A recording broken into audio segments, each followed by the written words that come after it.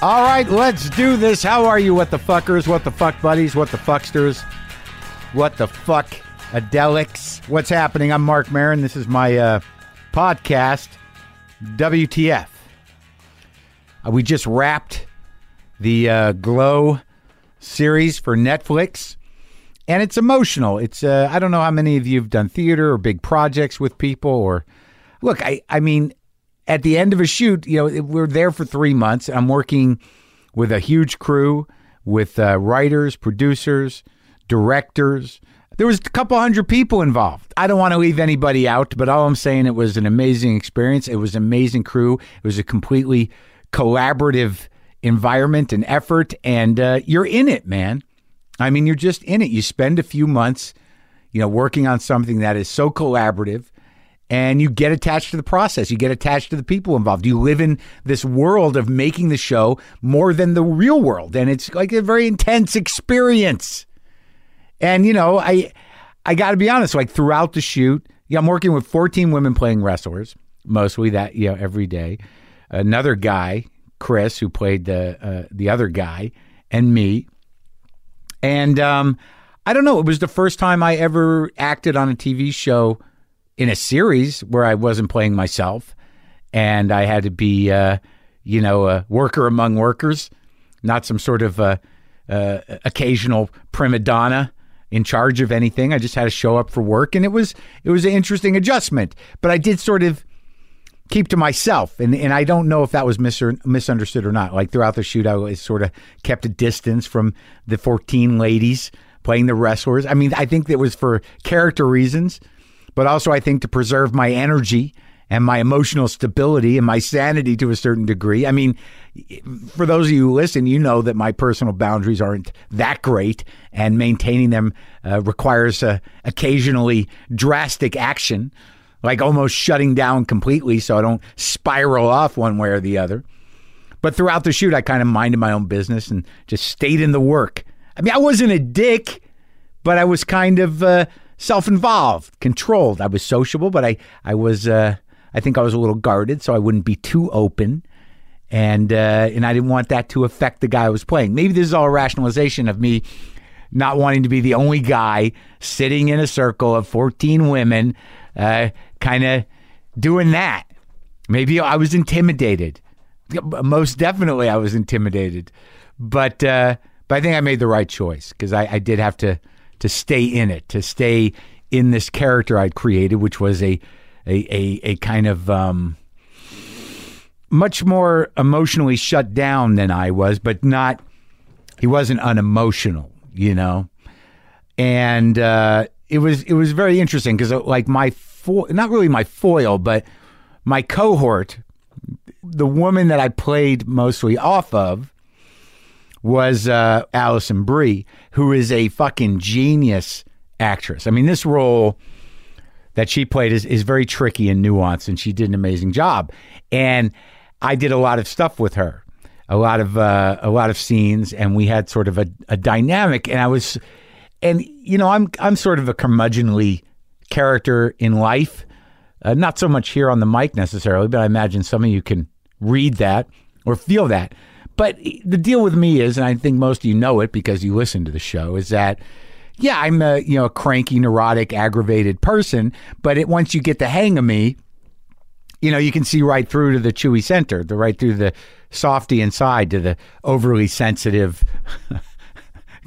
slightly needy man-child that I am. But, you know, I keep that relatively guarded, I believe. But Allison just fucking had my number from the get-go.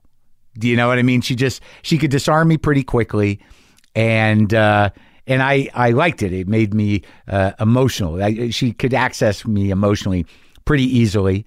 Maybe she's just an amazing actress, and she just took me for a ride, but I needed to be taken on that ride. But the point I'm making is that, yeah, I'm no genius actor.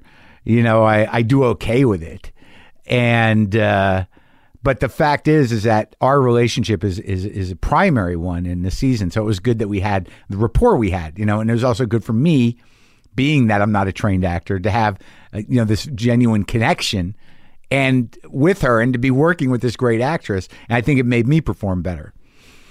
So I'm excited to see how that comes off on screen, because I would really feel shit. I mean, I would really feel shit. I would just like working with all of them. It was amazing to watch all of them work. I had smaller scenes with most of them, but with her and with Betty Gilpin, I had some pretty, emotional scenes.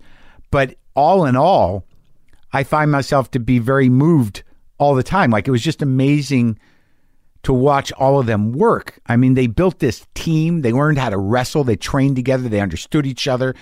They showed up for each other, and they did some pretty amazing, daunting scenes, both physically and emotionally. And when I was there, when I was working, because a lot of times I wouldn't be shooting the same day as them. So I don't have any real idea how those scenes, play out. I mean, I read the scripts, but I'm not good at that. I'm excited to see the final product. That's the other weird thing about doing this. When I did my own show, I was part of the whole process. So I saw all the cuts all the time. And like now I got to wait till everyone else sees it along with them. I got to watch it with them. But my point is that I found it all very moving. Like, I would watch Allison and Betty work. I would watch, any of the other women work, just to watch them wrestle, just the athleticism of it, and to see them all sort of discover this stuff. Like, a lot of times on set and in scenes I was in, like with Allison or with Betty, a lot of times, like, I would get moved and I'd feel myself getting choked up at their performance. But it was a natural emotional response also to what's going on in the scene deep down. So I found myself stifling emotions a lot of the times because, I had to, but then that is also really what the character would do. So that worked out. Does that make sense? Am I making sense? Anyways, it was an amazing experience. I think it's going to be an amazing show. And I'd never been around that many women at once every day ever. So it was a real learning experience for me. I can't wait to see it, and I can't wait for you guys to see it. Did I mention Annette Bening is on the show today?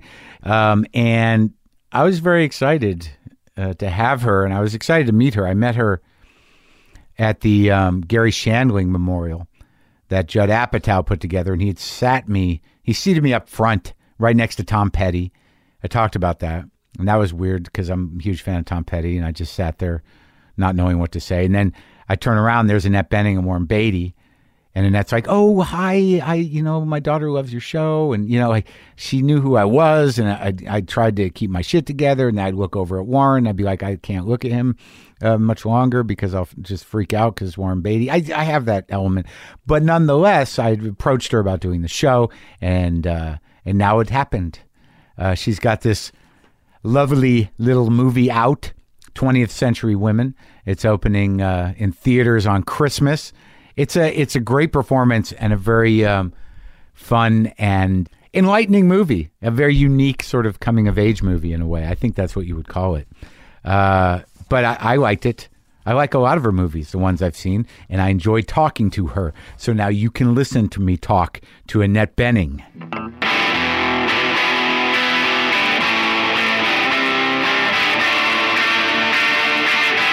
I just got done shooting a thing for 3 months, and now I have like crafty fat. Because it's so good. And there's nothing, you're just sitting around and you go wander around and look at the table. Yeah, like what's there? But wait, who also reached into this thing of pretzels? Oh, yeah. There is that moment. Yeah, no one's using those tongs. I don't. I know I don't. I just reach in, get fruit. But when you're on set for months, I mean, do you have like some sort of discipline? Have you grown to have one? No, you do. It's like being an athlete. You get the thing that helps you the most to get you through the longest day. And also you're timing your caffeine. That's key. Really? Yeah. Caffeine and sugar? You don't do sugar. I do some, but mostly caffeine. And so you want to get that timed right. Yeah. However, the problem is that sometimes they aren't able to shoot in the way that they had told you they would. Yeah, So then you're all amped up at the wrong moment. Yeah. And then when they're like, okay, now you're in a dip. Right. For me, I do a chocolate thing, like where I'm timing it out. Nice. So I get sort of jacked. Yeah. And then a lot of times when your coverage is at the end of the day, you spend the entire day waiting for this. And then by the end of the day, you're like, oh, tired. I can't think straight. Yeah, although the tired thing can also be a great thing because when you're tired, your mind kind of lets go. Yeah. And sometimes surprising things happen when you're just like, I don't give a shit. I'm too tired to be nervous. Right. Or to even care. Do you get nervous? Oh, always. Really? Always. Like, I watched the new movie, 20th Century Women. I watched it, and you were very good. Thank you. I loved it. Did you? Well, it took me about a half hour to sort of put it together. I'm like, what's happening? Is all these people, right? And then is there a story here? You know, and yeah. But I think that's the way it was supposed to be. Well, it's Mike Mills, who's the mastermind behind the whole thing. Yeah. He the script was very much like that. He likes that kind of storytelling. It's very dense, lots of images. Yeah. He's very visually oriented.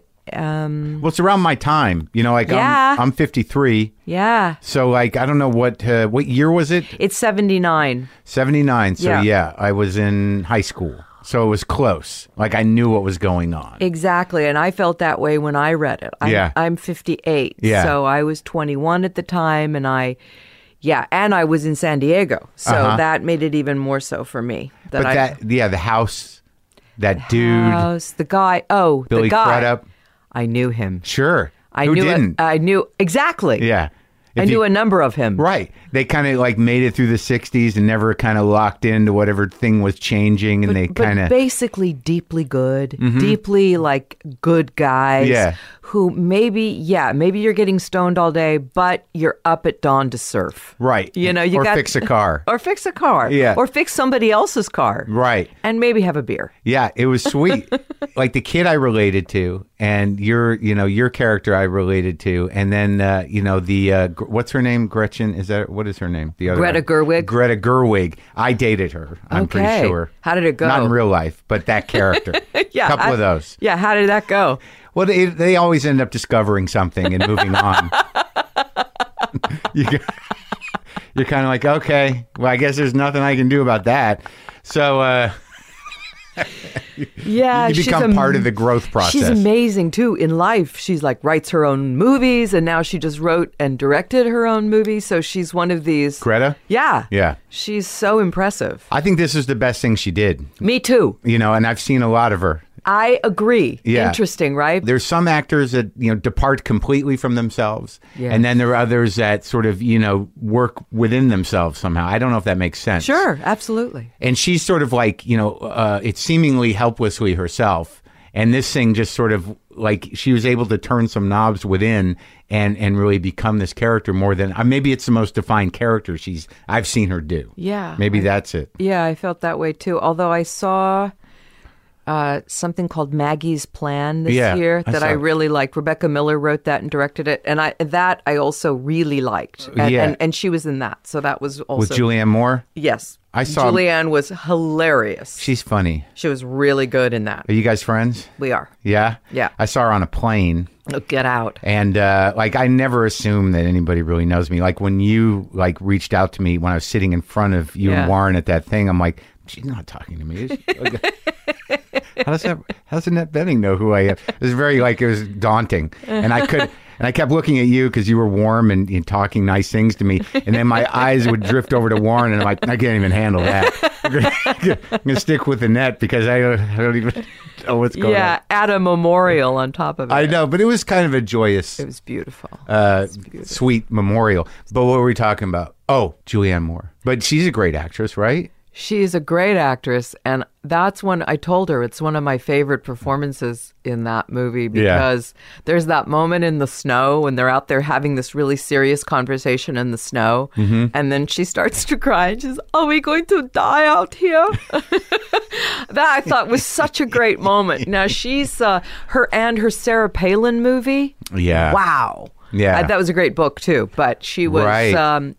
there's something she captured in that was so human. I loved it. Yeah, but you guys worked together on that other amazing movie. Kids Are All Right. Yeah, and we did. You were lovers. We were lovers. Yeah. We were lesbians. Yeah, you were the top, I think. It was awesome. Were you? Would you say you were the top? Does that happen in lesbian relationships? It must. Well, I think that, I don't know. was not- I guess I sort of was, although, yeah, I guess I was. Yeah. That was a great movie. Thank you. Yeah. But let's talk about this thing because, let's move back from the new movie because it seems to me that, parenting, bringing... I don't know how you grew up, but I know, from what I've read or from, how you act, that the evolution of you as a woman has a lot to do with, parenting. Yeah. And that weird kind of tolerance and acceptance and like that character in 20th century women was, tolerant and accepting, but stubborn. Yes. And, kind of, I think she was probably more stubborn than tolerant sometimes. Mm-hmm. Right? Right. And I like that about her. I like that in the writing. So I didn't kind of over determine it or over plan it. In fact, I tried to do the exact opposite in terms of how it all kind of added up because I wanted to do that. I felt it was in the writing and also just as a process, it's more interesting. And I felt Mike could guide me. If there was a certain thing that needed to happen more in a scene, he would kind of nudge me in that direction. Or and if there did was he? something, very much so. Yeah. So I like that she's just a human. She's not the best mom or the worst mom. She's just a mom. But does not at any cost want to deny her kid anything. Right, because none of us do, but of course we have to. Yeah. And it's horrible. There's that one scene where you're like, it's gone too far. Yeah. It's a bad idea. The when you ask them to parent him. Yes. Yeah. Yeah, that's right. It's like, never mind. It didn't work out the way I thought. So, the whole feminism thing, it's too much for him. Right. When you do like a role like this and that you're smoking those fucking cigarettes, the fake ones? They're fake. The herbal ones. I had to smoke those. Didn't they fuck up your lungs? They're horrible. Actually, they're much better now. The last time I had to do a heavy smoking movie, no, not the last time, but the time before, they didn't have as good of fake ones. And I ended up actually choosing to smoke very, very light cigarettes because they bothered me less and were less like hard on the throat.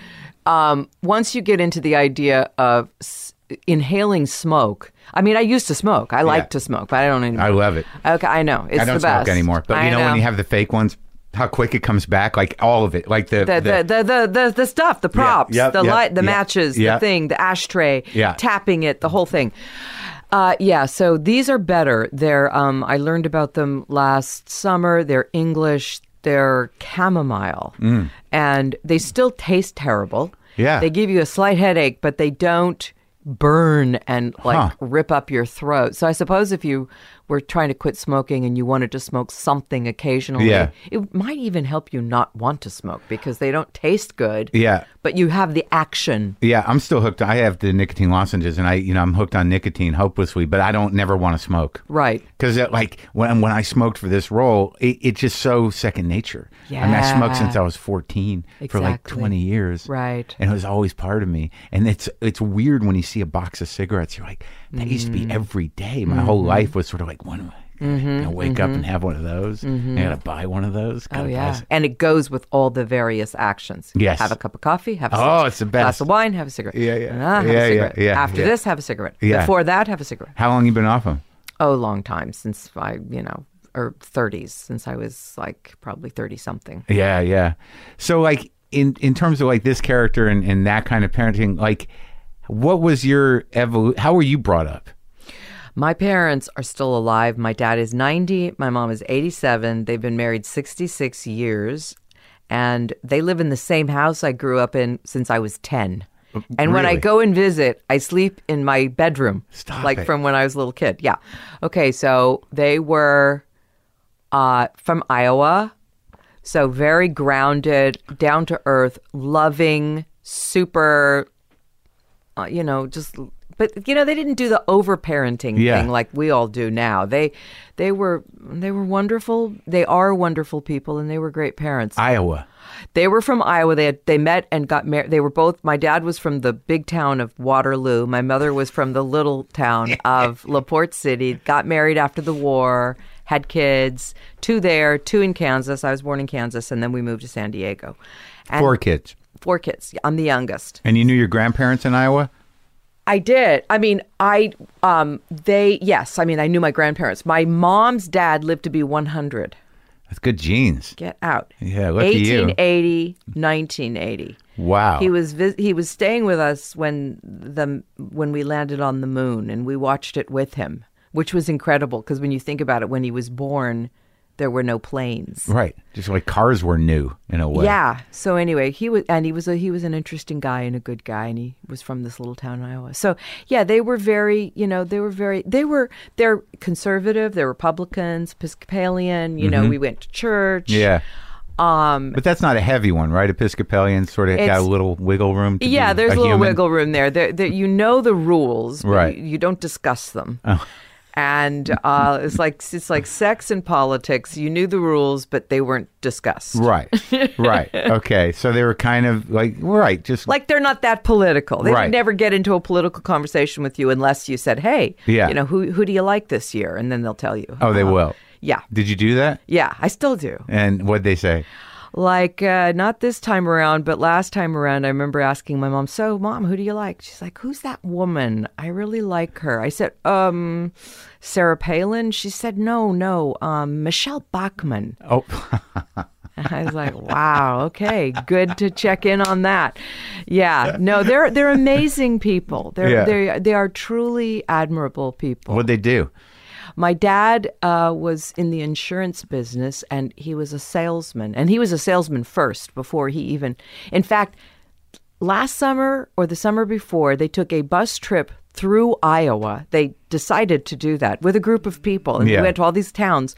And my dad went to the town in which he was first a salesman. He was a life insurance. Sorry, Dad. Life insurance, door to door. Really? And I think that the premiums were like $5 a month. No kidding. And he started, anyway, so he sold life insurance, then he became a manager, so he was recruiting other guys and managing them in their selling work, and then he also taught selling.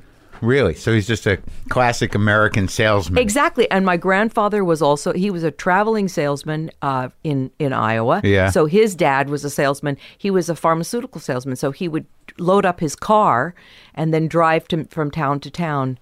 Yeah, so I wonder what the pharmaceuticals were then. Probably fantastic. Homemade. Yeah. Small companies. Those were the days when they didn't have the stores everywhere. Right. I mean, it's like... So he just like pharmaceuticals, I'm assuming, I don't even know what that would be. Medicines that people, that they had. You could buy over the counter. And that people needed. Right. Like, yeah. Yeah. For all kinds of illnesses and ailments. Right back when Coca-Cola had cocaine in it, maybe. And, diet pills. Yeah. Benny's. Yeah. Dexedrines. Yeah. Oh, sure. Help those ladies out. Here you go. That's exactly right. So you just grew up in like real Americana in a way, huh? Well, so then they moved to San Diego. So we had a couple, the first house we had in San Diego, I remember my dad said, okay, we can have a 3-bedroom. Wait, what was it? So that's where they still live? Yeah, they live in San Diego. We lived on Defiance Way in a pink 2-story house with a pool in the back. That had 3 bedrooms, and then we moved a couple of times, but they moved into this home that my father bought. He was very proud of the fact that he had a bedroom for each of us because he really hated sharing a bedroom when he was a kid. Yeah. So it was awesome. So that really was a great goal of his. So that's the house that they're still in, which is, in a really nice kind of suburban neighborhood. So is your room still is your stuff still in No, it? thank God. Oh my God. No, they redid it quite a while ago. So it's the guest room. It's one of the guest rooms. Oh, okay, good. So you don't have to kind of go back and, well, I don't know if that would be bad. Did you ever see, what was that Albert Brooks movie, Mother, where he goes back home and Debbie Reynolds is his mother, and he takes all his stuff out of the garage and out of boxes and puts all the posters back up and just sits in his room listening to his records. It's interesting, though, how those memories records really do it, right? Those, if you play a certain song or if you see a certain kind of fabric, or my mom had gotten she went around when we moved into this house and bought these awesome secondhand sort of bedroom sets, and I had a bird's eye maple bedroom set that she had bought for me. So if I see bird's eye maple, like a vanity or a headboard, oh yeah, go right back. We'll go right back. So you're the second to the last? I'm the last. You're the youngest. I'm the youngest. And everyone's still around? Everyone's still around. Well, you guys are going to be around forever. I just talked to my brother on the way here. You did? Yeah. You're all close? We are. That's nice. Yeah. You must have had good parents. They're amazing. And, they're at a stage of life where there's so much loss and there's so many people that they were so close to that are going or have gone. And they're very accepting of that in a way that I find quite remarkable. I mean, they really... Yeah, they and they have each other, which is wow. It's crazy. Crazy, right? Yeah, the whole sort of mortality thing. Yeah. I guess if your faith is deep, you can manage it better. This is what I'm observing, at least. This is what I've read. This is what they tell us. Yeah, I mean, either you got it or you don't. I guess you can get it. But, and I guess you're going to have to manage it on some level if you want to have any grace around the subject. Exactly, which they seem to do, and they practice, but they never discuss it. Like, they're the kind of people, they never discuss religion. Mm-mm. They would never, ever posit themselves that way. Right. But they live it. Like, they do it with their friends. They all take care of each other. And, it's quite beautiful. Were they involved with the church? Yeah, they still are. Yeah.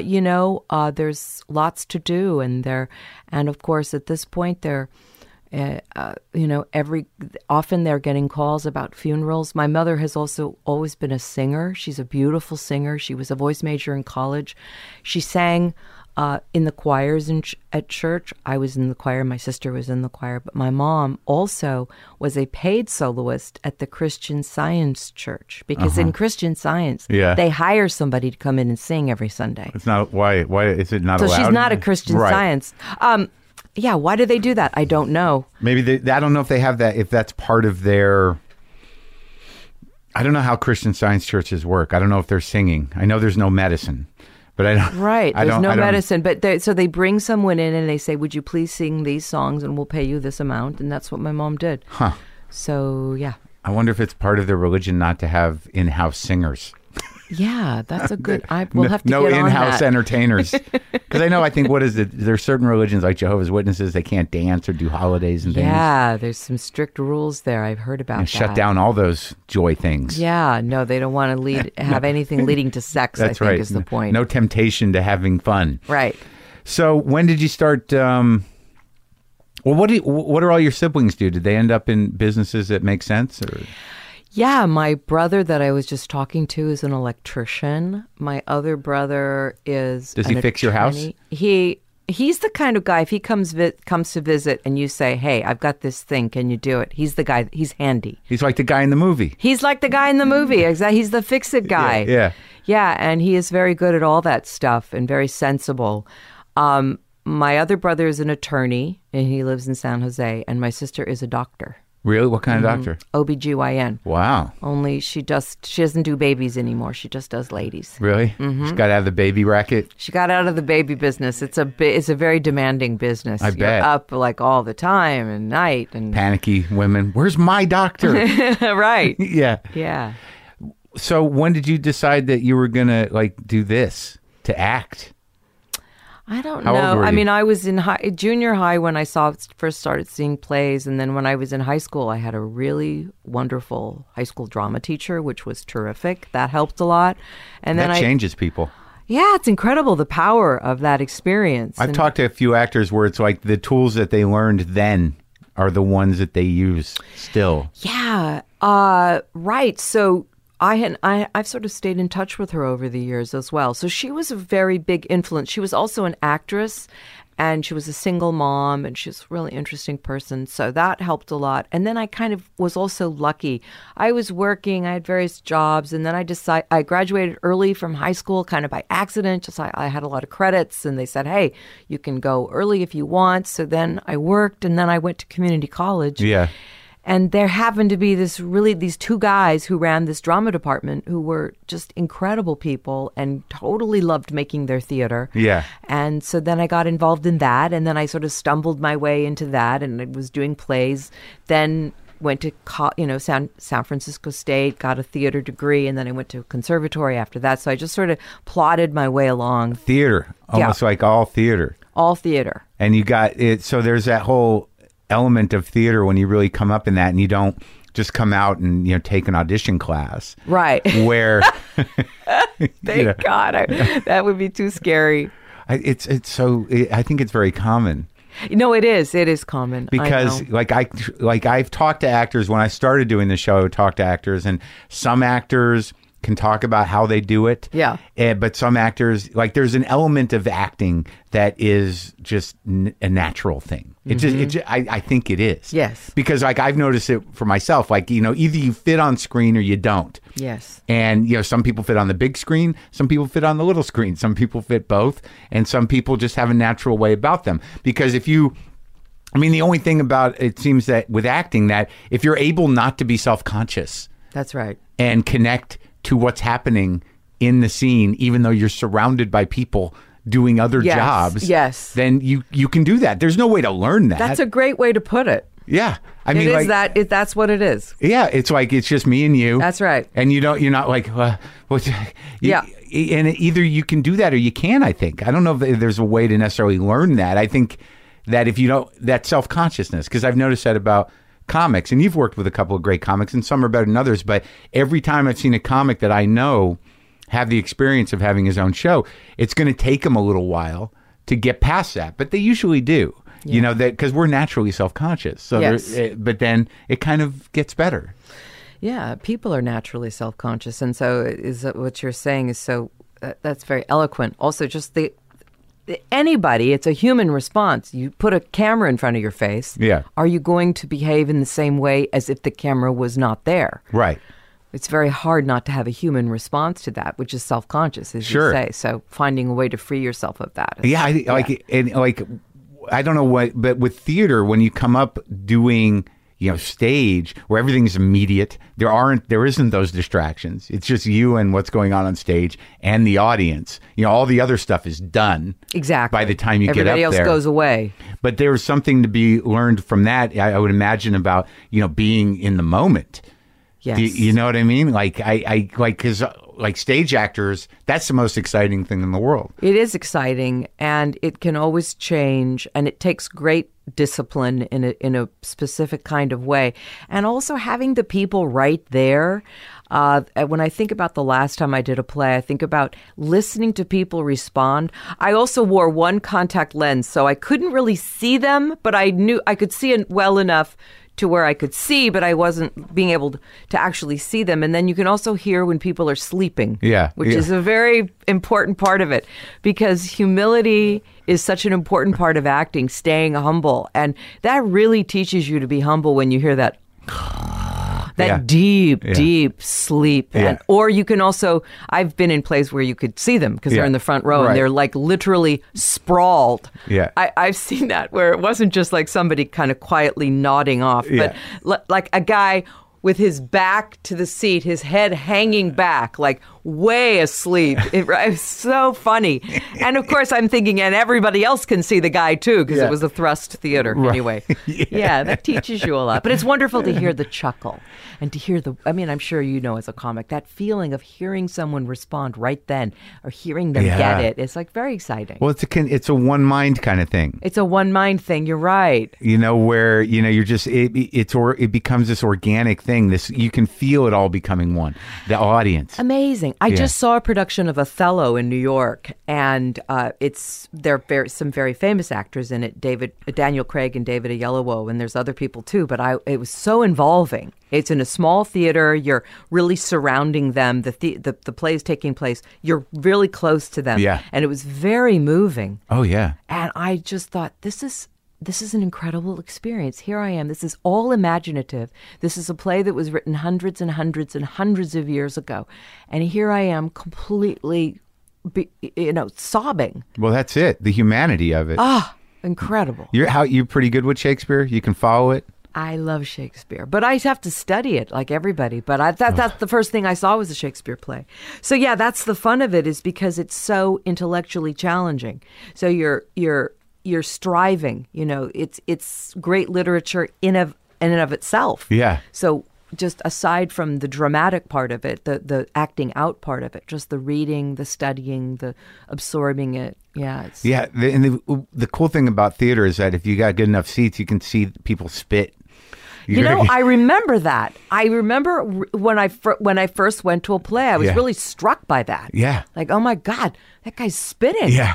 And the vehemence and the involvement, I liked it. I liked that kind of larger than life thing. Well, I think that's what makes it so amazing, and that's why it's so tricky with other art forms, with film and television, is that you can't the essence of theater is a community experience. Like, that's sort of what it's about. It's a human experience that we're all experiencing in the moment. And we're in the same room. And you can feel the breath and everything. Yeah. It's I can't really explain it, but it's very unique, and I don't really do it enough.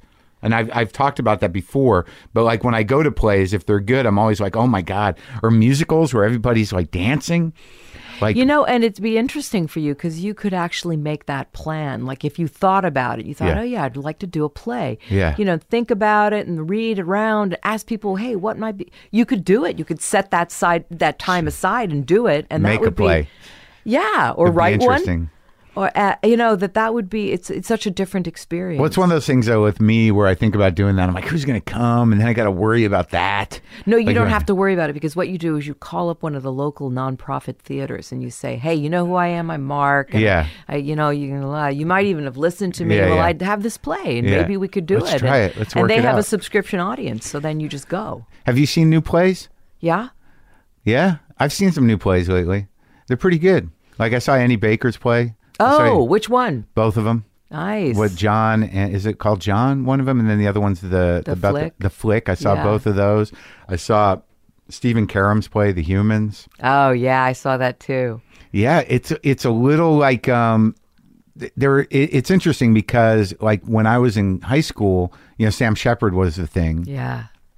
And then then you go through these, later you get Tracy Letts's plays. And now it seems like the menace of the family is sort of it's a little more palatable. You're right. That is like Karam's play. It's I know these people. It's not horrendous. It is a pretty, not bleak, but there is a dark ending to it. But it's not like, oh my God, I'm leveled. I can't even function. No, it isn't like that. Yeah. Because they're all too kind of lovable and interesting. Right.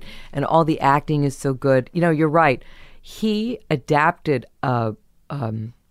The Seagull, the play, the Chekhov play, into a film that we made. So that's how I knew him, because he adapted that play, that Chekhov play, into this screenplay that we made. Is it coming out? Yeah, it'll come out next year. Really? I think. Yeah, so I think he might have mentioned that. He's really an interesting person, very, very intelligent, and I love how the producers also supported that play. Was it Rudin? Yes. Yeah. And others. Yeah. And they said, we really believe in this, and we believe in these actors. And because I talked to the guy, Reed Birney, one of the actors in it, and he told me the story. I have worked with him. He's around my age. And he said he couldn't believe it. They were doing it off Broadway, and they came in and said, we're going to Broadway. And it was one of those moments you can't believe it's actually happening. Yeah. And then they did. And then they were this huge hit. And they were? Yeah. They played forever. Yeah, I saw it right before I think it went to the bigger house. Yeah, exactly. And he's the guy that's been in New York doing the stuff forever. Really, he's a very respected, esteemed actor, and this for him was wow. So how do you approach Chekhov? Wow. I mean, like, I don't even know his shit. I mean, I know of him, and I'd like to know him, but I don't know what he's known for or why he's great. Yeah. Well, he was a doctor. He's another one of those writers that started as a doctor. Yeah. So he's turn of the century Russia. He's a doctor. He needs extra money. He's writing short stories. Right. And he becomes a very, very famous short story writer, like super well known. I don't know who to compare him to, but a very, very well known, respected, famous Russian short story writer. Yeah, and the stories are great. That's a great way to start with him. You just get one of his short story books, and they're short. Did you do that? Yeah. Okay. Then he started writing plays. Yeah. He got it he got the theater bug. Right. And he also was madly in love with the theater actress from the Moscow Art Theater. So that'll drive you sometimes. there you go. So then he started writing plays. And in fact, he wrote a number that he died quite young of tuberculosis, as people did then. Yeah. But so those plays, what's great is this kind of, they're very funny and very melancholy at the same time, and they're beautiful and super challenging, and it's hard to get that magical balance right, but when you see one of them that they get that right, there's something so human about it. And they're filled with these very, very human moments, and something can be really ridiculous and absurdly funny, and then the next moment something very tragic can happen. And getting all of that right is a big challenge. That's why people keep doing the plays, and they're full of interesting characters. And have you seen a cut of the movie? I have. I love it. Yeah. It's like a little jewel. And that is so incredibly hard. I mean, because it's a period film, obviously. But we had the heart of the movie was the costume designer, Ann Roth, who's now like 80-something, who is a genius, and she's been doing costumes forever and ever and ever. And we got her to do this. They got her to do this movie. I guess it was sort of we. Yeah. And so her inspiration, it was like food for everyone there. And and also our production designer, everybody kind of put it together. So it looks good. Yeah, but it's done for very little money, and we did it so fast that, Chekhov and Stanislavski are both rolling in their graves. It's like, wait, you're supposed to rehearse for 6 months. And we rehearsed like not much at all because we didn't have time. But we just did it, and it was a joy. All right, so how did you move from theater to film? How does that happen? I was doing regional theater. Where? Here? No. I did. So I was in San Francisco, and the conservatory that I went to also had a repertory company attached to it. It's called the American Conservatory Theater. Right. So ACT is the biggest nonprofit in San Francisco. So then I got to be in a repertory company, which was really my dream, and to do classics and that stuff. And then I did a year at the Denver Center Theater Company. And then I was in my late 20s, and I decided I really wanted to give it a shot. Movies? Movies, TV. I don't know kind of what came my way, but I went to New York because I figured maybe I could get involved by doing plays and then doing stuff. Right. As a result of doing plays. Did you have an agent? I did. Yeah. And then, so what happened? So I started auditioning, and I got in New York. In New York, and I had taught acting one summer at ACT, and one of my students, who was became my friend, allowed me to stay in her apartment with her. She shared her apartment, so I was able to live with her she had a pretty big apartment that her parents helped her buy, and she let me live in her closet. So I was in the closet. And then I got an off-Broadway play called Coastal Disturbances, which then moved to Broadway. Yeah. So I was very lucky. I got a play pretty soon after I got there, and then I had that job. We did the play for over a year. Yeah. And then then I started auditioning for anything I could. Right. Anything I could. The casting directors knew you. Or they could come and see me. Right. Which is the great thing about going to New York is that you can be seen in something, so you're not just walking in trying to show people what you do. Yeah. Well, that's a great thing about comedy too. Is like you can always go. Exactly. I can do 10 minutes. Where do you want me to do it? Yeah. Come down. So, and then your first role was which movie? The Great Outdoors. With Dan Aykroyd and John Candy. Oh, yeah. Yeah. That was like, so that's what you get cast in on set with those two lunatics? Like a dream come true. Yeah. And we shot at Bass Lake, it's called, which is sort of on the way to Yosemite. Uh-huh. So we're living around this lake. Yeah. In these cabins, and we have to drive around the lake early in the morning to get ready. And I remember we would have to get up, like at 4:30 and get in the van. And I remember thinking, this is the greatest thing.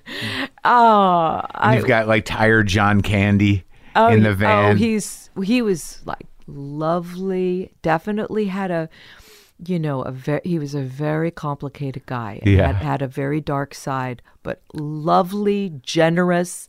Same with Dan, like the really wonderful people. Yeah. In fact, I just saw Dan's daughter introduced herself to me somewhere where I was recently. She was so sweet. Oh, yeah? Like, I'm Dan's daughter. It's like, oh my God. Yeah, he's a lovely guy. He's very, very, eccentric, wonderful. And it's a John Hughes movie. Did he write that? I think can't so, even yeah. remember. He didn't direct it. Howie Deutsch directed it. But yeah. So I was Dan's rich, not very nice wife. Right. Yeah. Did you was it, I don't think I saw the movie. Was it a big part? Was it a good part? Yeah. I mean, it was okay. Yeah, it was great. Are you kidding? I was like, I couldn't believe it. I got the job. And in your career, you've worked with some great comics. That's for sure. Yeah. It's kind of wild. Like, I remember that Shandling movie where, is he an alien? He is. Yeah. Yeah, it's called What Planet Are You From? Which is what I say to him at one point. We have a relationship, and he's so odd that I say to him, what planet are you from? Yeah. And Garry was a friend. Warren and I had met him when we were doing another film that he was then in, Love Affair. Uh-huh. And he became our buddy. And then he was developing that, and he wrote, and we would do readings. We would all sit together, and we would ask a few people in, and together we would all sit and read it. I loved Garry. He was a wonderful guy. And then, sort of by surprise, Mike Nichols got interested in it and wanted to direct it, which was sort of this out of left field. I knew him and I'd worked with him, but anyway. You knew Mike Nichols? Yeah, I think at that point, I did a film with him before. Which one? It's called Regarding Henry with Harrison Ford. Oh, yeah. Yeah, so I had known him, and of course, he's everyone's hero, so that when he was like, I want to do this, Garry was, what? Wow, okay. So then it became a Mike Nichols movie. What like as a director, somebody like Mike Nichols, who is this like, like respected, famous, interesting guy, both in theater and film, what do you learn from a guy like that? I mean, because I know that from my small experience in working with certain directors, I mean, you can really glean something of their process and it helps you forever. Did you have experiences like that? I did. I remember when we first started working on Regarding Henry, I got to the set, or we did rehearse some. So we were rehearsing, and I remember thinking, I am so nervous. Harrison Ford and Mike Nichols, they're the veterans. They're the guys that know everything. I'm the beginner. At that point, I'm like about 30, but I hadn't done very many movies, so I always felt very much like a stage actress kind of pretending to be a movie actress. I hadn't yet really felt totally at home in it, and I remember they were both talking about how nervous they were, and I was shocked. To work with him? They were just nervous because they were good, and they're like, they're people that I've observed that to people that tend to be good at what they do in show business. There's always a sense of nervousness about it. So that was a great lesson. It always stuck in my head. I thought, wait, you're Mike Nichols, you're nervous, okay. Yeah. That's a lesson right there. Right. Maybe it's okay to be nervous. Maybe there's something important about that you don't try to get rid of. You try to understand, you try to tolerate, you try to use it, but you don't say, okay, my goal is not to be nervous when I work. No, you just forget that. Right. You don't have to do that. You don't have to worry about that. You will be. And that's okay. You just learn to tolerate it. Well, it seems like a symptom of vulnerability. And if you want to maintain the vulnerability and not just be this kind of swaggering idiot. That's right. You're going to be nervous. It's human. It's a human response to the situation. So, so Mike was great, and Mike was a great audience. He always loved actors. He was somebody who would be laughing and responding always. He understood, he understood how to make you feel sufficient, and he was quite hard on Garry in a way that we discussed later, and he sort of Mike and I discussed later, and he was quite philosophical about that, and we were able to really talk about it. But he was pretty tough on Garry in a way that was hard at the time, and my heart kind of ached about that, and because I love Garry so much, and Garry was very receptive and didn't ever, I remember them having a conversation about my character, that one I did, and Garry was a little bit like, because we had worked on it, right? Yeah. We'd done these readings, so there was this thing I was doing, and I don't know whether it was any good or not, but Mike was like, don't do that. Yeah. And so, Mike says that to me. I'm like, okay. But Gary's like, well, hey, I kind of like it when she did that thing that she's doing, because we had worked on this before. So they were discussing it. And anyway, it ended up being a big learning process for everyone. And Anne Roth did that movie as well. But Garry was, he was very... he was a very, as you know, unusual, special, warm, and he had this serious Buddhist practice, which he was very quiet about. Like, he never talked to me about that. Yeah. And so funny. I know, it's such an uniquely funny. I mean, we all knew that, he was a monk in some way, but not exactly like a real monk. Because the real monks, they don't talk about it. Right. So he was a real guy. He was a real monk. Yeah, I liked him. He's great. Deeply. He was also, when I did Saturday Night Live once, and I was so excited to do it. I love comedy. I love improv. I thought, this is going to be great. I went, and they were all very serious, of course, because that's what comedians do, but I was naive enough to think this is going to be fun. Right. And they were all so serious, and then they were asking me to do certain things, and I thought, oh my God, in the opening monologue thing. So I called Garry, and I hadn't talked to him in years. And, he always had a funny phone message, leave a message. He calls me right away. Yeah. I mean, and he was such a mensch, and he was so lovely to me, and he's completely made me feel sane, explained, okay, this is what it's like, that's why it's tough, and, really helped me. And I always remember that moment. With comedy, with doing, approaching it? And also he had some ideas, and, but I don't know, there was something just therapeutic about being able to call someone and say, this is what's happening. He's like, no, I totally get it. This is what you can expect. And, and also because I hadn't spoken to him. You know how it is when you call someone and you haven't talked to them in a while. Right, yeah. And he just was crisis. Right there. Okay. Exactly. Yeah, and he was right there. And I was so unused to feeling what I was feeling, because generally I kind of know what I'm doing. And even if I'm nervous, I have a certain I got this. Yeah. I didn't feel that. So so he was awesome. That's funny. Yeah, it's a bad feeling in a way. Ooh.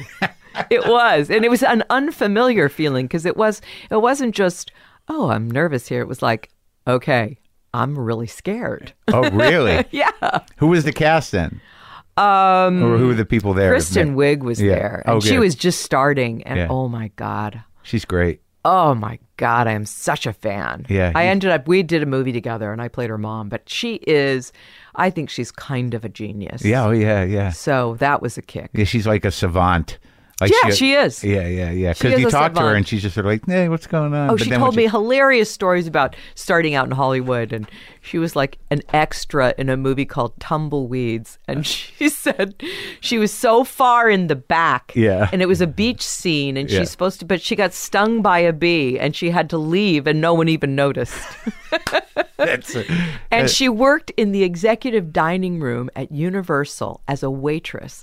And later, when she did Bridesmaids, she drove onto the lot to work, and she said tears were streaming down my face. She didn't tell me that story. She's awesome. Yeah. No, I'm really crazy about her. And that you did the Guilty by Suspicion. Well, you did the Grifters, but Guilty by Suspicion, I think, is an underappreciated movie. Thank you.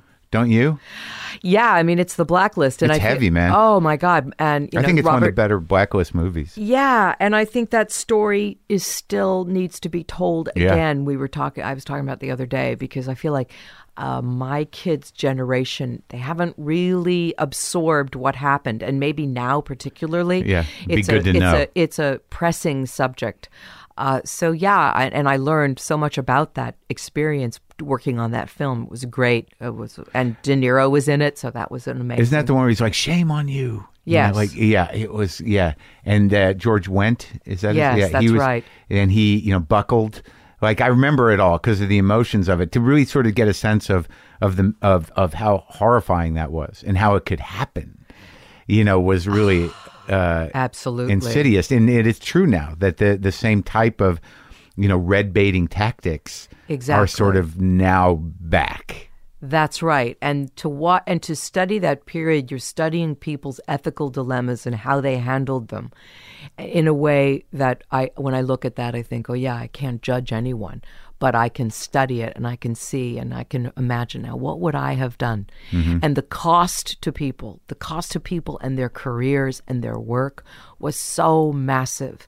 And one of the great actors who actually was in the movie and also was blacklisted was a guy named Sam Wanamaker. He ended up going to England and working, and he was the one that got the Globe Theatre started. So what happened was there was the famous the Globe Theatre had not been renovated or had not been basically built. It had burned down, centuries ago. Yeah. So he got it going. So now they have this ongoing theater and a company in it.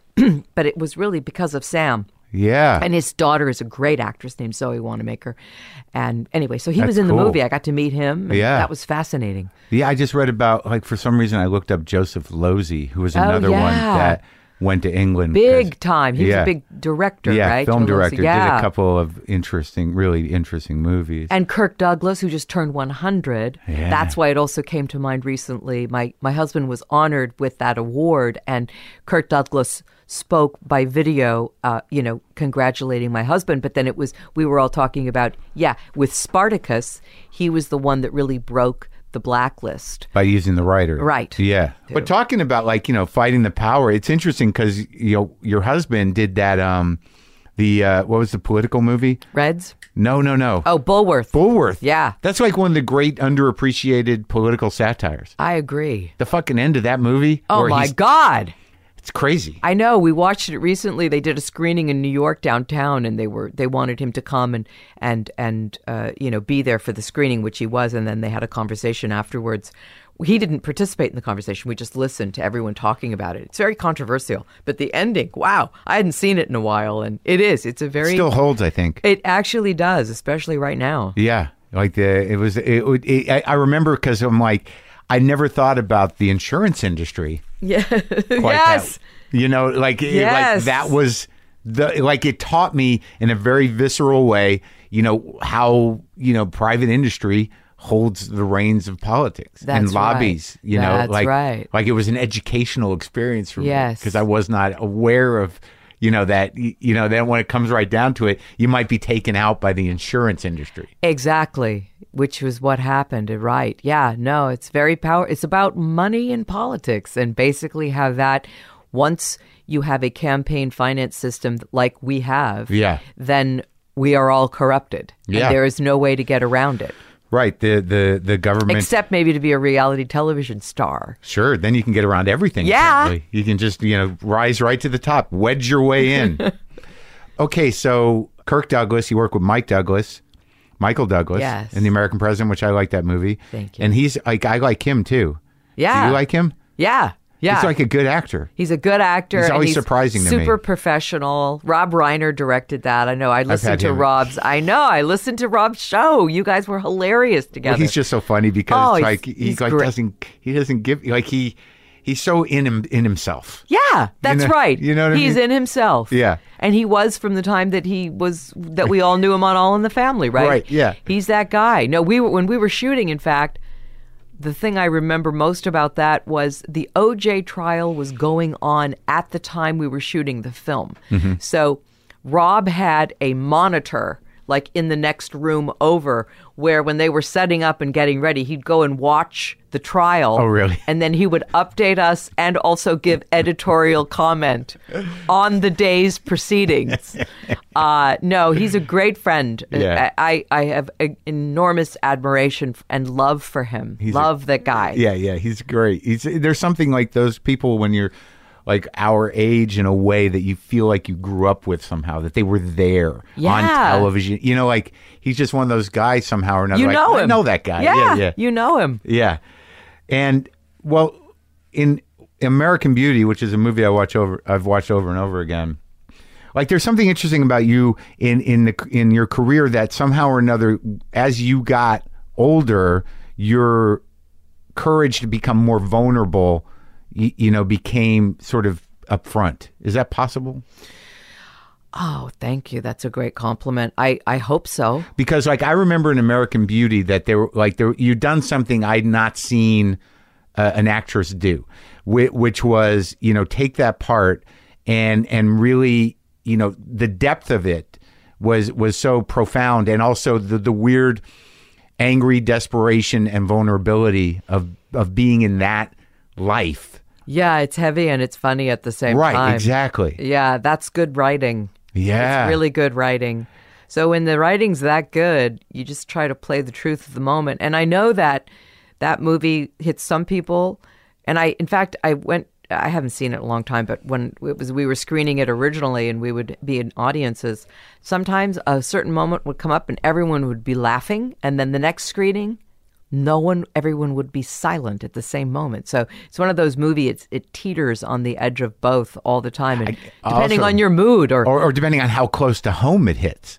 Exactly. Like, I'd imagine if you're dealing with a kind of like entering middle age audience of people who are living a quiet life of desperation and just doing what they think they should do. Yeah. It's got to be like, it's a little too close. Yes.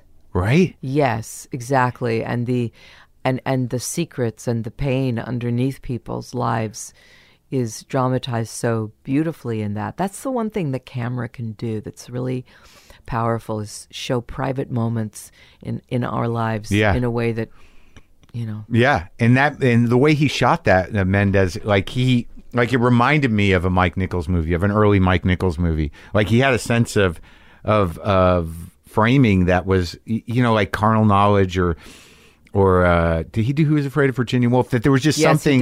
He did. I think he is a theatrical director, isn't he? Didn't he come from theater? He was a boy wonder in the London theater. Right. That was his first movie. Yeah. And he hired one of the most senior veteran cinematographers who has now passed away, named Conrad Hall, to shoot it. Mm-hmm. So that's also part of Sam Mendes's talent and abilities, is that he knows who to bring in. Right. So Connie, who was this wonderful, like, sort of gremlin Buddha, wise, philosophical, sweet person, I had done another movie with him. So all that feeling and all of that, the feeling in the movie, Connie really had. So there's a lot of times when he's making it very dark in a way, and then there are other times it's quite bright. So a lot of it is that, and Sam was very wise to hire this older vet to work with as a first-time director. A lot of first-time directors wouldn't have that courage. Right. To have someone who's so knowledgeable. I would think that'd be like the first thing you would do. Well, no, I would think it's like, no, if I could get a guy that really knows how to do this. Sometimes you can't get them to if you're a first-timer, but Sure. because the script was so good, that helped, because everyone read it and was like, wow, this script is very special. Yeah. So when did you meet Warren Beatty? I met him because he was making a movie called Bugsy. I remember that movie. Yep. And Barry Levinson was directing it. I had met Barry and had like a drink with Barry. And then I went to meet Warren. And that was that. Well, kind of, pretty close, but not exactly. Yeah. But there was definitely a spark. Yeah. I can't get it. I have no sense of what he's like. He's very charming. He's very intelligent. Yeah. And I remember thinking that he was incredibly intelligent. That's very attractive. Intelligence is very attractive. But also a notorious ladies' man. Yeah. From way back. Yeah. And you were like, fuck it. Okay. Well, I didn't, at the beginning too, yeah. I wasn't thinking about it on a personal level. I was thinking more like, what would I get the job? Right. And then also just like how that would work professionally. Yeah. So, yeah, it didn't really, I mean, I had, I knew that about him, but. And it worked out. 25 years of 4 marriage kids later? in March, 25 years. Really? We've been married. That's wild. That's crazy. That's good. It's like It your is. parents. It's exactly. We're on our way, except not nearly close enough. But you were married before too? Yes. And so you had one trial?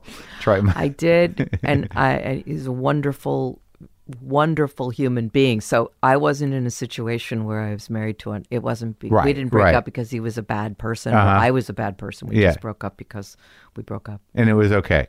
Yeah, we're still friends. Oh, that's great. And he's got a beautiful family, an amazing wife, and and you have all these kids. I have so many kids. It's crazy. Did you always want that? Always, from when I was a little girl. Like, that's weird, right? But I was little. I was probably 8 or 9 when I decided I wanted to have children.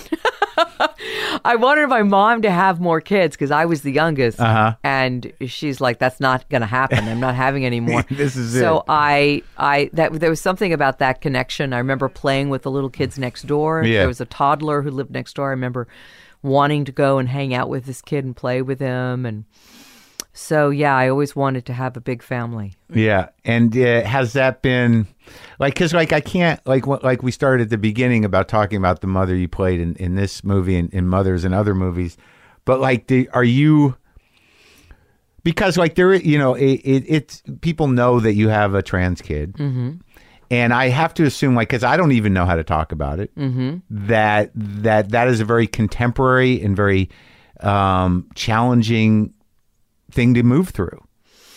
Absolutely, and incredibly enlightening. We all learned a huge amount, and it's actually much more kind of in the public discourse now than when my kid first came out. So, no, it's been, all of parenting is like this. It's just one door after another opens into experiences you never imagined, things that you learn about. I mean, in fact, at this point, there's no more us teaching them anything. It's all about them teaching us everything. Right. And it's beautiful. It's a beautiful part of being a parent. And how old's the youngest? The youngest is 16. So there's 16, 19, almost 20, 22, 24, almost 25. And when, it's interesting to have, because in the new movie, you have this character, this mother who is also learning as she goes along. Right. And I just have to, because and you're fortunate that you didn't grow up with any sort of repression or any sort of, having to fight for who you are. But I mean, what experiences do you have publicly in having to be the parent to someone taking those kind of chances and to be who they are? I mean, have you had to defend him? And his name's Steven? Yeah. And privacy has always been a kind of sane-making way of proceeding in life for me, even from before I knew my husband. I mean, kind of when I first started, I remember when I first did a film and they first said to me, "Do you want to be on the Johnny Carson show?" Right. Which I was like, oh my God, how can I do that? Right. I don't know how to do that. I'm nervous. That makes me scared, which I then avoided doing. But so putting yourself out there publicly I've always been a bit leery about it, which I think in a certain way is a good thing. Sure. So I think especially now when we are so there's so much. Can't avoid it. Blah. Yeah. I mean, so I think guarding privacy has been a big part of being able to just sort of stay sane in show business, have a life. So I do that for my children. And I feel like now that my kids, especially now that they're young adults, they have a right to do or say about themselves what they want. Right. And I respect that. Sure. I also have enormous respect for them and how they handle themselves. So I just sort of defer to them in terms of how they want to present themselves or if they want to at all. Right. Yeah, well, that's and it's like you said, it's harder to do. Exactly. And that, it's one of the good things about being older right now, Yeah. because I feel like I'm able to do that. I don't have any pressure on social media. I don't do that stuff. Sure. But I know for younger people, younger Yeah. actors and actresses, there's such a pressure to be on social media, post pictures of yourself, post on Twitter, yeah. post on whatever, post on everything, keeping people update. I'm sure you're doing it. I know it's exhausting, and I want out. I know other people that say the same thing. Grown people. Wait, didn't you stop your Twitter account? I did on my phone. Okay. I took it off my phone. Okay, I heard your So podcast. I can be in the I life. heard you say that on the air. Okay, so I know you did that. But I'm still on it on my. I can You're put it on reading my it. computer. No, I can do it on my computer. Oh, I see. So I'll take time. I have to sit down. So what I've gotten rid of is the constant checking. I see. Yes. Like when it's on your phone, it's like you're talking and then you find yourself just doing that. Oh, yeah. Scrolling through shit. Oh, yeah. So I don't do that anymore. I'll try to limit the time because I'll flurry. I'll start doing it. I don't even know what for. I think that the kids now, the younger generation who's growing up right now, they're going to be the ones that really teach us about how not to and when it's important to be on and when it's not, how to be judicious about using it and how it can make you crazy and how it can make you... Well, yeah, if you didn't grow up with it, I have problems with boundaries. So the emotional kind of engagement and the sort of adulation and hate and the wanting the response and all that stuff, when you just sort of lock in with your whole being into that thing, it's exhausting. I think it causes mental problems. Oh, yeah. I mean, I think it's hard enough. I'm not even on that stuff, and I have those issues with being in the public eye. So, I can only imagine it would just get fed, and it's sort of the lowest part of yourself, Oh yeah, yeah. That's exactly what it is. Yeah. It's the lowest part of everybody's self. Exactly. And then, occasionally there's good things that happen out there, but for the most part, given what's happening culturally, we're seeing that it's like, it's not a great thing. Yeah. Really. Yeah. Yeah. Exactly. So, I think the other stuff that I'm impressed with, and it's like I notice, and obviously I'm not the only one to say this, but it's hard for women in show business to find their way and keep working as an actress.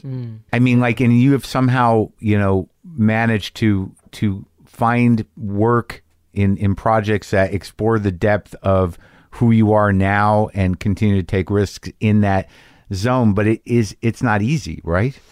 Yeah, I think being able to stop is a great gift. So I've been able to stop because I've been able to afford to stop whenever I kind of wanted to take a break. And that was also great about having kids, is getting away from it, going back, getting away, going back. Right. Also, I haven't gone back to New York and done plays, but I've done plays in LA. And that has also been very empowering and freeing, that I don't feel that I've, yeah. So, and when I've wanted to do stuff's been around. So that's lucky. That's just lucky. And there have been projects that I've done that maybe a lot of people haven't seen or haven't, Well, that happens a lot now. They could be great. And they're great. Yeah. And the process, I mean, as you know now, because you've been doing it, the process of making something is your process. Yeah. And that's your joy or your experience, whatever you want to call it. Yeah. You can make that what you want it to be. You can, I mean, in my case, I'm not the director, so I can't control what happens or producing or any of that. Or the producer, the distributor. But the part of it that's mine, I can really relish. But you want to see it. I do see it, and the end result of things is very important as well. Yeah. However, the process of doing it, that's the only part that you get to kind of have as your own. Yes.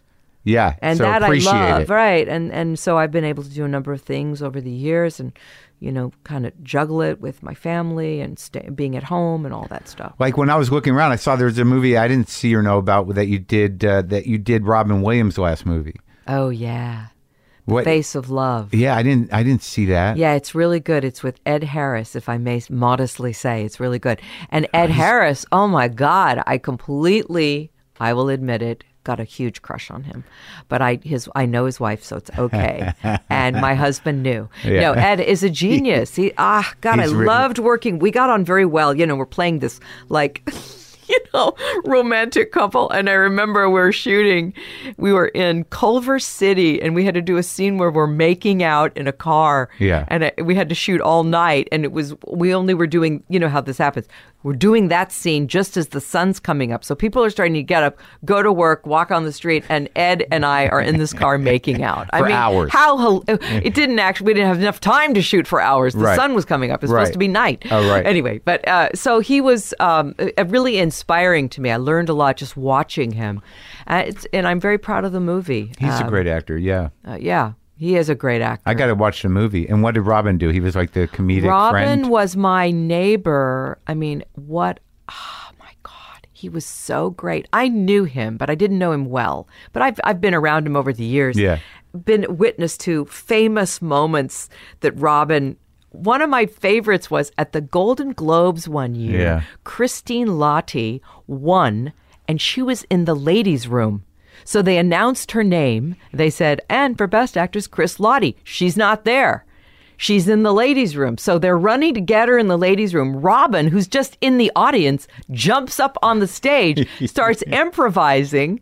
She, with great grace, comes on the stage. She's got a towel. She's wiping her hands. He takes the towel, goes and sits down. Yeah. I mean, what a moment.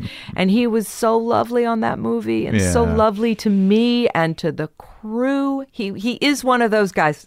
As you know, not all comedians are like this, and that's fine. He was just one of those guys. He did make everybody laugh. So in between, and I have in fact, one of my favorite pictures is him standing and with all the camera crew around him. They're all doubled over in laughter, and he's just like, doing his thing.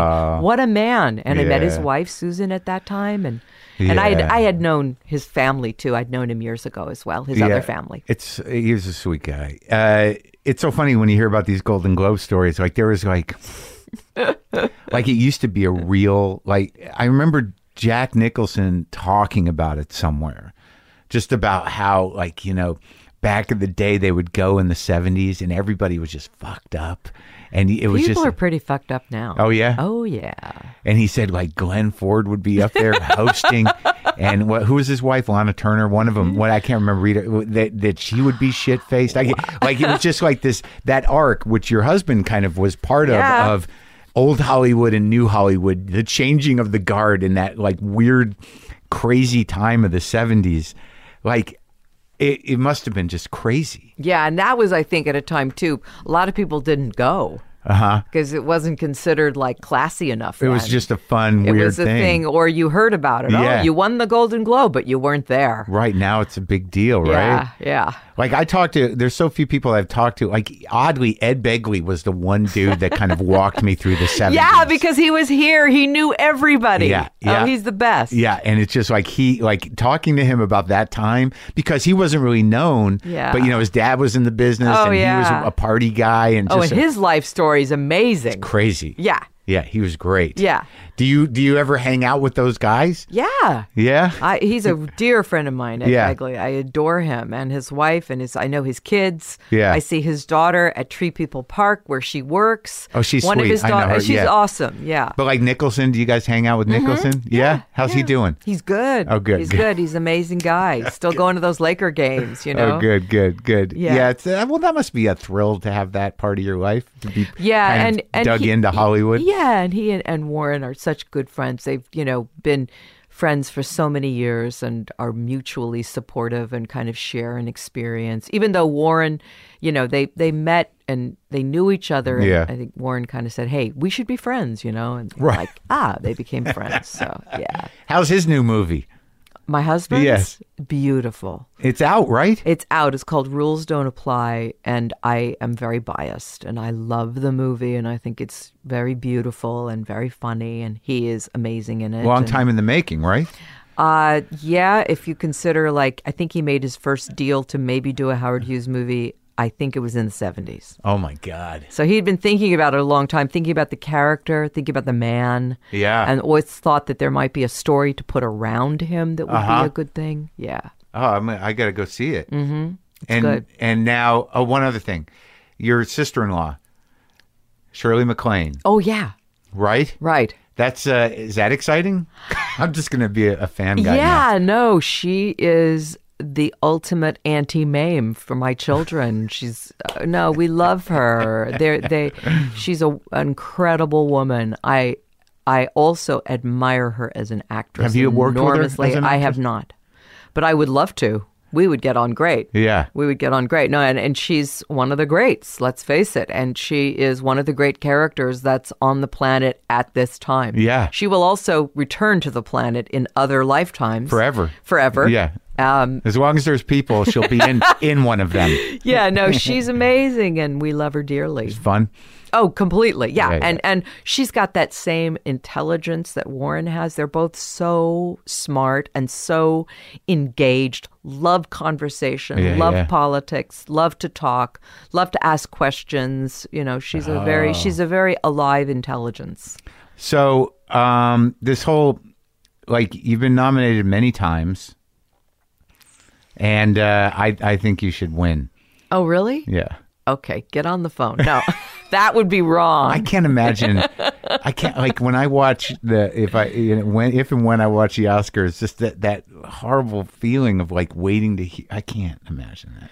Yeah, it's a funny feeling. And then you got to be happy. You know, for them. Like, that's when, it's always what I'm watching. It's like that moment. We all do. Yeah, that moment. Because that's the human experience that's the most interesting. But I've never seen anyone go like, oh, fuck. Actually, I think there was an actor many years ago who did like stand up and throw his hat on the ground and say shit when he lost.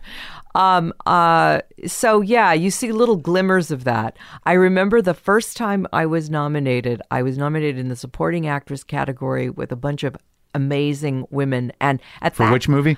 The Grifters. Oh yeah. And the other actresses, and we all got together before the show was on the air, because in those days actually they didn't turn the cameras on, so everyone's talking and chatting, and so we all get together in a little group, and we're like, okay, whoever wins next week takes all of us out to dinner, and they pay.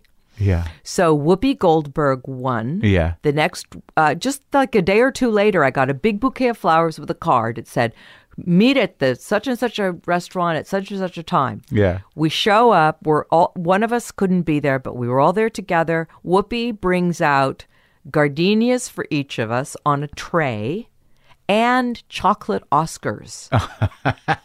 I'm not kidding. And we all had dinner, and it was the most... Who else was there? Beautiful. Do you remember? Lorraine Bracco, Diane Ladd, Mary McDonnell. Oh. Mary McDonnell, me, Whoopi. Lorraine couldn't come to the dinner, but Mary was there, Diane Ladd was there, me and Whoopi. It was amazing. That's sweet. It was. It was like one of those moments of, wow. Well, that's so nice, because that was like, again, it relates to the kind of never-ending appetite of the media, that everything that happens before, and everything, like, everybody just, you had a privacy moment. You had a private moment. And just you and the other actresses. Exactly. It was so meaningful. My parents were with me at the awards show, and I remember it never occurred to me. I didn't even think about it until the very last minute. Oh, they could actually call my name. Yeah. Right. But then they didn't, and it was really quick. It was like, no, they didn't. And also, that's just like one of the first awards of the night. So then it was over really quickly. And I was like, okay, well, who cares? I'm still here. It's fun. What the hell? It must be exciting to go. Yeah. Yeah. I haven't seen Nichols in there in the last couple of years. It makes me sad. Yeah, I mean, I think most people only go if they're nominated. Oh, yeah? Yeah. Because he used to just sit right up front, with his glasses on. And I'm like, where's Jack? I don't know. Maybe it's, I guess, time goes on, what are you going to do? At a certain point, you're like, man, I'm just going to sit that one out. Yeah. But it's a fun night, huh? Yeah, it is. It's, now it's kind of overwhelming, to tell you the truth. The amount of attention there is, the amount of media, the amount of cameras around, the amount of, there's sort of never a moment where you kind of have a little breather. It's weird that, like, there was a time like a decade ago where there weren't screeners. Yeah. Do like you had to go see the movie? Like, I don't know. There's no space. Mm-hmm. I mean, like what you're talking about with privacy and other, like, to find your space is a real challenge. To find a moment where you can just take a breath. So I guess you learn to do it on camera, because you're on camera the entire time. So you learn how to kind of just take those deep breaths while you're sitting there. It was great talking to you. Thank you. I hope you had a nice time. I had a great time. Okay. And I best of luck with, if it matters, with the awards. Thank you. But I know doesn't matter, right? Well, it's nice to be. Just kidding. It's nice to be involved. Let me put it that way. It's nice to be asked. You do great work. Thank you.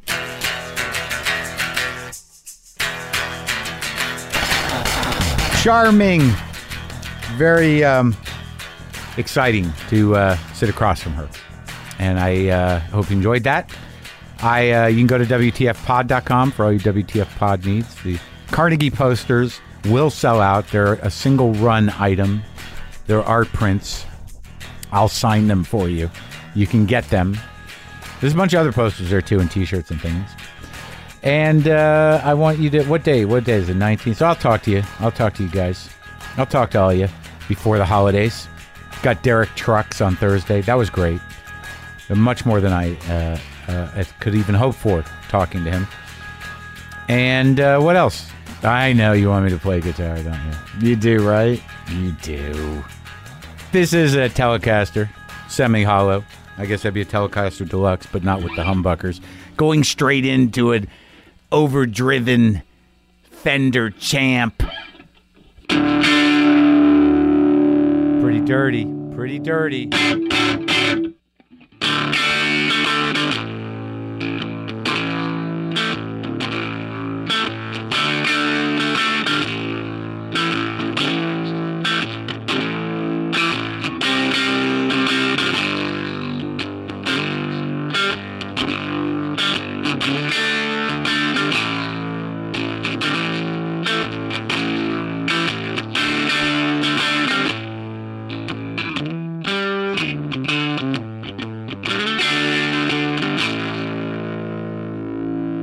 Boomer lives.